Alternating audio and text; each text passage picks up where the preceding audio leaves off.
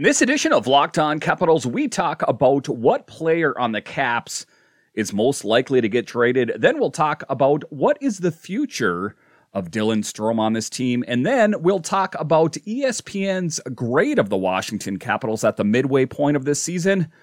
We'll talk about all of that and more next on this edition of Locked On Capitals. Your Locked On Capitals, your daily podcast on the Washington Capitals. Part of the Locked On Podcast Network, your team every day.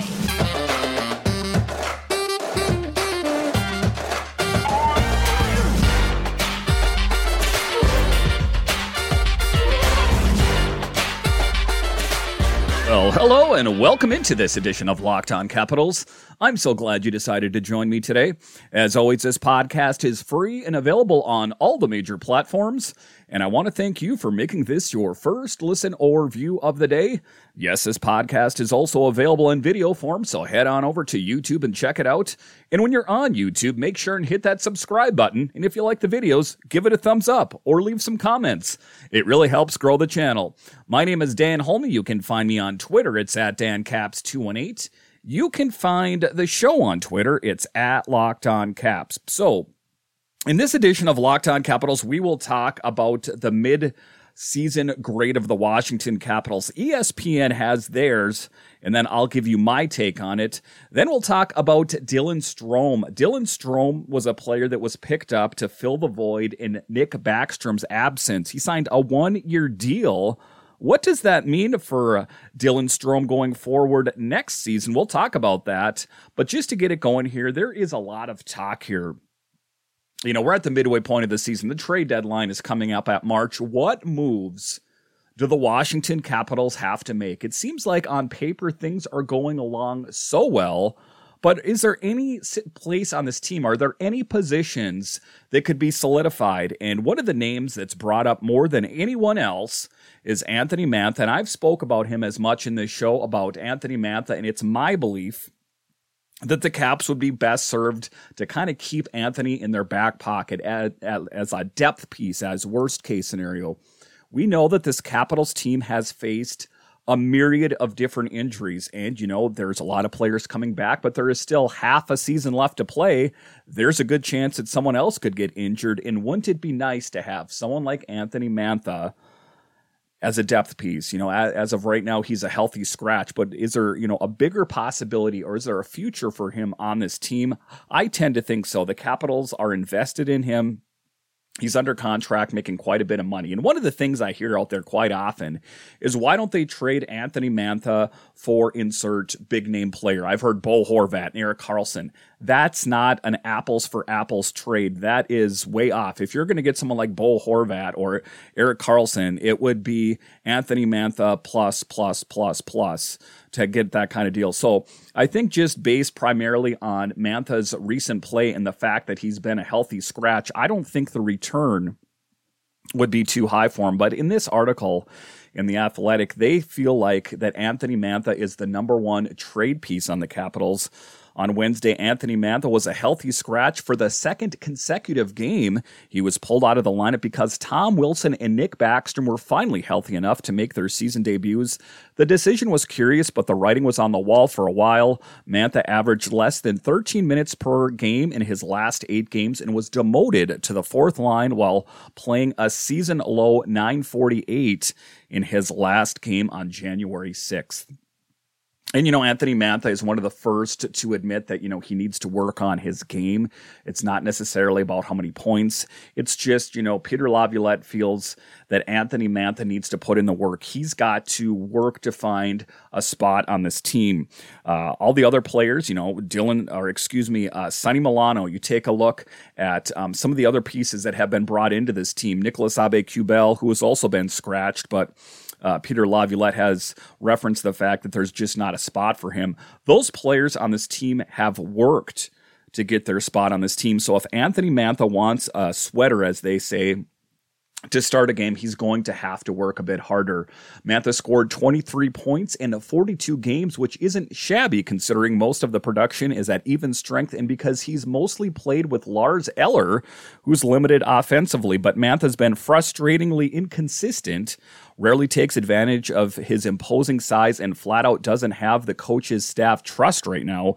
That's a big problem considering he's the club's 6th highest player, making $5.7 million through next season. So it does put the Capitals in a bit of an interesting position. I can see why people would say you'd want to trade someone like Anthony Mantha. He is making $5.7 million. I'll pretty much guarantee you right now that if you traded him, that's not what kind of value you're going to get for him. That was Anthony Mantha, when we got him from the Detroit Red Wings in exchange for Jacob Vrana and a draft pick and that kind of thing. So you're not going to get that return now. That's like buying a brand new vehicle, and getting in a car accident and going, I want, the same amount that I paid for it when I got it brand new. That's just not the way it's going to work out. Lars Eller, however, is an interesting piece for me as this is the last season on his contract. It would be advantageous, in my opinion, since Lars Eller, unless something crazy happens, I do not think he gets re-signed on the Capitals after this season. There's just too many other options that they have, either on the big team right now or down in Hershey. If they were going to trade someone, I would say they would be wise to trade Lars Eller. And I'm not saying they're going to get a huge return for him either, but being that they have control of his contract right now, it would only make sense to try to get something for him other than let him walk away at the end of the season. That's just my take on it. So if you take a look at Anthony Mantha, I do think that there is a spot for him on this team this year in some capacity. Again, we've talked about the myriad of different injuries on this team that have happened so far up to the midway point of the season. What is going to happen the remainder of the season? What other injuries lurk?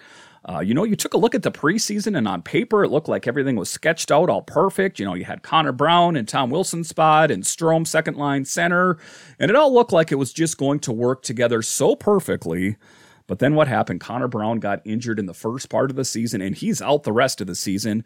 So, best laid plans go to waste, as they say. So who knows what lies ahead for the Capitals. There is a good chance that there is some other injury lurking out there. And, the interesting thing is, do they just let Anthony Mantha, if he does start playing better, then do they trade him then? Because as of right now, again, they're not going to get a maximum return for him unless they just purely want his money off the books. It's just not going to be the case, but it's my assessment that they're not going to get nearly enough for him. If he's continuing to play this way as a healthy scratch, other teams are going to look at him. If they're going to want Anthony Mantha's services, they're going to look at him and say, well, why has he been a healthy scratch, for X amount of games? So it's not like there's a lot of clubs out there that are dying to have a guy on their team that's a healthy scratch. And especially someone that's making that kind of money. You would do that for someone like maybe, a guy in the first year in the league that's making next to nothing, like a Sonny Milano deal, for example, under $1 million. Same thing goes for Nicolas Aube-Kubel, under $1 million. Those are the kind of moves that you're going to make towards the end of the season. They're not going to say, I want to sign this healthy scratch at this huge contract. That just does not make business sense. I don't see Anthony Mantha getting moved unless his play does a complete about face and he starts playing that much better. I just don't think the Capitals would maximize on their return. So again, if he wants to move on to other things, he's either got to improve his play to play on the Capitals or his play needs to improve if another team is going to vie for his services. All right, so after the break here, we are going to talk about Dylan Strome. We all know why Dylan Strome came to this team, to fill the void of Nick Backstrom, but guess what? Backstrom's back. And no one really saw that coming this early in the season. Everyone said the tail end of the season or next season. Well, it's January and Nick Backstrom is back. It puts the Capitals in a bit of an interesting position. We'll talk about Dylan Strome and where he fits in next.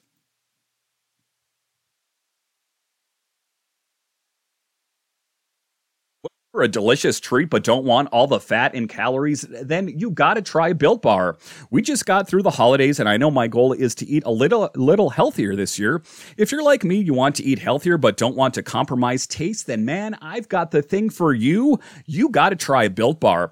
With Built, healthy is actually tasty. Seriously, they're so delicious you won't think they're good for you. Perfect for your New Year's resolution. What makes Built Bar so good? Well, for starters, they are covered in 100% real chocolate. That's right, real chocolate. And they come in unbelievable flavors like churro, peanut butter, and coconut almond. I'm not sure how they do it, but these bars taste like candy while maintaining amazing macros. And what's even better is they're healthy. Only 130 calories and 4 grams of sugar and a whopping 17 grams of protein. And now you don't need to wait around to get a box. For years, we've been talking about ordering your Built Bars at Built.com. Now you can get them at your local Walmart or Sam's Club. That's right, head to your nearest Walmart, walk to the pharmacy section, and grab yourself a box of Built Bars. You can pick up a 4-bar box of cookies and cream, double chocolate, or coconut puffs. If you're close to Sam's Club, run in and grab a 13-bar box of our favorite flavors, brownie batter and churro. You can thank me later.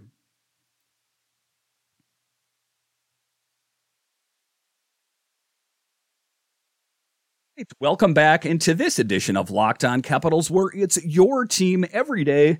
In this next segment here, we will talk about Dylan Strome. As we know, I talked about in this show, we know why he was brought here. He was released, or the Chicago Blackhawks did not sign him to a new deal, shall we say, and the Capitals picked him up. They signed him to a new deal. The Capitals' gain is the Blackhawks' loss, in my opinion, as Strome has played so well on this team. The interesting question now is, Nick Backstrom is back on this team. That was the whole reason that Strome came here, was to solidify that position in Backstrom's absence. Well, Backstrom came back way earlier than anyone thought, so it puts the Capitals in a bit of an interesting position as to what to do with him going forward. He is signed to a 1-year deal. The good thing about Strome is that he can play center and wing, and he can play well at either position. So it kind of puts them in an interesting position if they want to continue going forward with him in the next coming season here. Strome has been a solid addition to the Washington Capitals lineup, as he has 8 goals and 23 assists in 31 points in 44 games. He is on pace to hit a career-high 58 points, which would also be his first 50-point season since 2018-19 with the Chicago Blackhawks, writes Washington Hockey Now.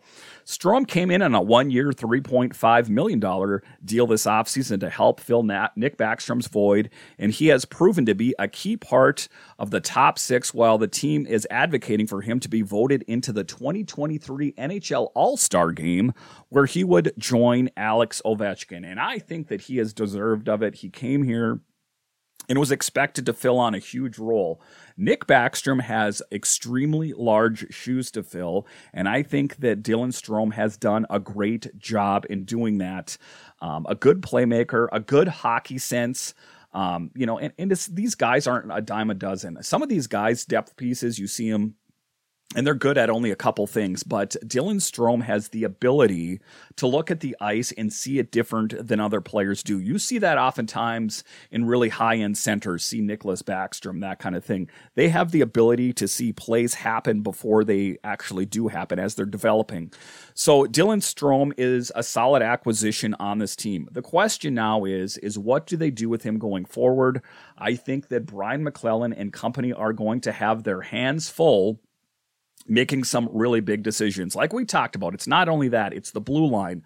Everyone is a free agent on the blue line except for John Carlson, except for Faravari and Alexiev, who are restricted. So you just take all the blue line. The only thing that's really locked up as of right now is the netminding department for the Capitals. So that's good. They got one of the biggest positions locked down. But now the questions remain. Players like Dylan Strome, who do they have come back in the next season? As we spoke about in the previous segment, Lars Eller is on the last year of his deal. What do they do with Anthony Mantha? What do they do with Dylan Strome? If of all those players, of course, I would have Dylan Strome come back, as I think they could find a role for him somewhere. If it's not at center, at wing, as we talked about, he can play that position as well. The 6'3" center will be a restricted free agent at the end of the year. So, I mean, they have the rights to him. They have the rights of first refusal on him. So the Capitals can re-sign him to a deal. So that's good that he's a restricted free agent in that regard, that they have the first crack at him, if you will. So if the Capitals are pleased with him and they think that they can come to terms with a price, and I think that Dylan Strome would be worthwhile locking up for an extended period of time. He is a great player, and I think, his trajectory is going up. It's not like he's flatlined. Some of these guys that play in professional sports, even a couple of them on the Capitals, they play there and they kind of just flatline. Once they get to a certain part, they plateau. I think that the arrow is pointing up for Dylan Strome. Again, if they can't find a spot for him at center, they could also always find a spot for him on wing. I think he's a solid fit. I think the Capitals would be wise to try to work him in to this lineup. All right, so after the break here, we are going to talk about the mid-season grade for the Capitals. ESPN put theirs out. I will give you my take on theirs and what I think the mid-season grade is for this Caps team. We'll talk about that next.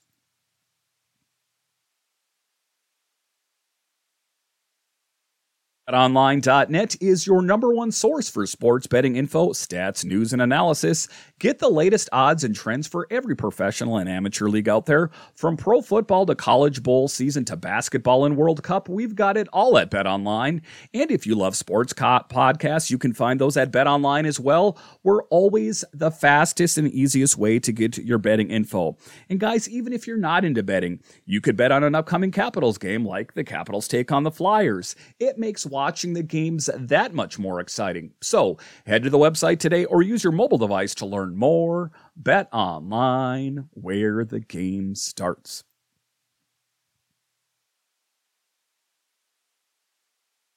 Welcome back into this edition of Locked On Capitals, where it's your team every day. In this next segment here, we are going to talk about the mid-season grade for your Washington Capitals. As we know that this team had a rough October and November, but December, they blew up and played that much better. This team that was dismissed as being geriatric and old and out of touch and they're not going to go anywhere, they proved a lot of people wrong as they made solid movements up the standings in the Metro. And I do think that we've just seen the beginning of it. We see Tom Wilson back. We see Nick Backstrom back. I think that only lends itself for this Capitals team to continue to play better. And just taking a look at this was ESPN's grade on them. The record is 23-14-6, a points pace 99.2, preseason over under 96.5. Class president Alex Ovechkin, Washington's captain, was captivating as he matched and then passed Gordie Howe for the second most goals scored all time in league history. And Ovechkin hasn't stopped there. The winger's string of dominant performance also have him leading the Capitals offense with 29 goals and 48 points in 42 games. Ovechkin is producing big time at 5-on-5 as well, registering the majority of his output, 20 goals and 31 points there. It's easy to joke about Ovechkin's predictability in certain aspects. He has an office after all, but how good he can still be at 37 years old is no laughing matter. And the Capitals' recent play is due in large part to their captain, your captain, Alex Ovechkin, as he continues to knock out milestone one after the other, after the other, after the other. Make no mistake about it, the Capitals' success lies in large part to the success of Alex Ovechkin. There's a reason they put a C on his jersey. It's not, a coincidental. It's not an accident. They put the C on his jersey because he is the captain and he leads this team in a lot of different ways. When you talk about how the Capitals were struggling in October and November, there was a meeting between Peter Laviolette and Alex Ovechkin and the remaining Washington Capitals that were healthy about how things needed to change. And Alex led the charge and helped turn this team around. And it wasn't just him. They got that in large part by Charlie Lindgren stepping up big and Darcy Kemper and a lot of the other players. But as the Capitals goes, so do Alex Ovechkin, or Alex Ovechkin, so do the Capitals. They are locked in lockstep. Again, there's a reason that they put that C on his chest, and him playing that great, his leadership qualities, that is why the Capitals continue to excel. In the danger of failing, this is in the ESPN article, they say the Capitals' big winger Anthony Mantha is in a weird spot. Nick Backstrom and Tom Wilson have returned from injury, and he was accordingly and somewhat surprisingly made a healthy scratch after spending a few games on Washington's fourth line. At the same time, coach Peter Laviolette said he liked Mantha's recent play, perhaps just not enough. The $5.8 million has 9 goals and 23 points in 42 games while still slipping his way down the lineup, despite strong underlying professional totals that support positive analytic trends when he's on the ice. And it's an interesting thing about him, and I've read this in different places. This is ESPN. I read it on Japers Rank. I've read it all over the place.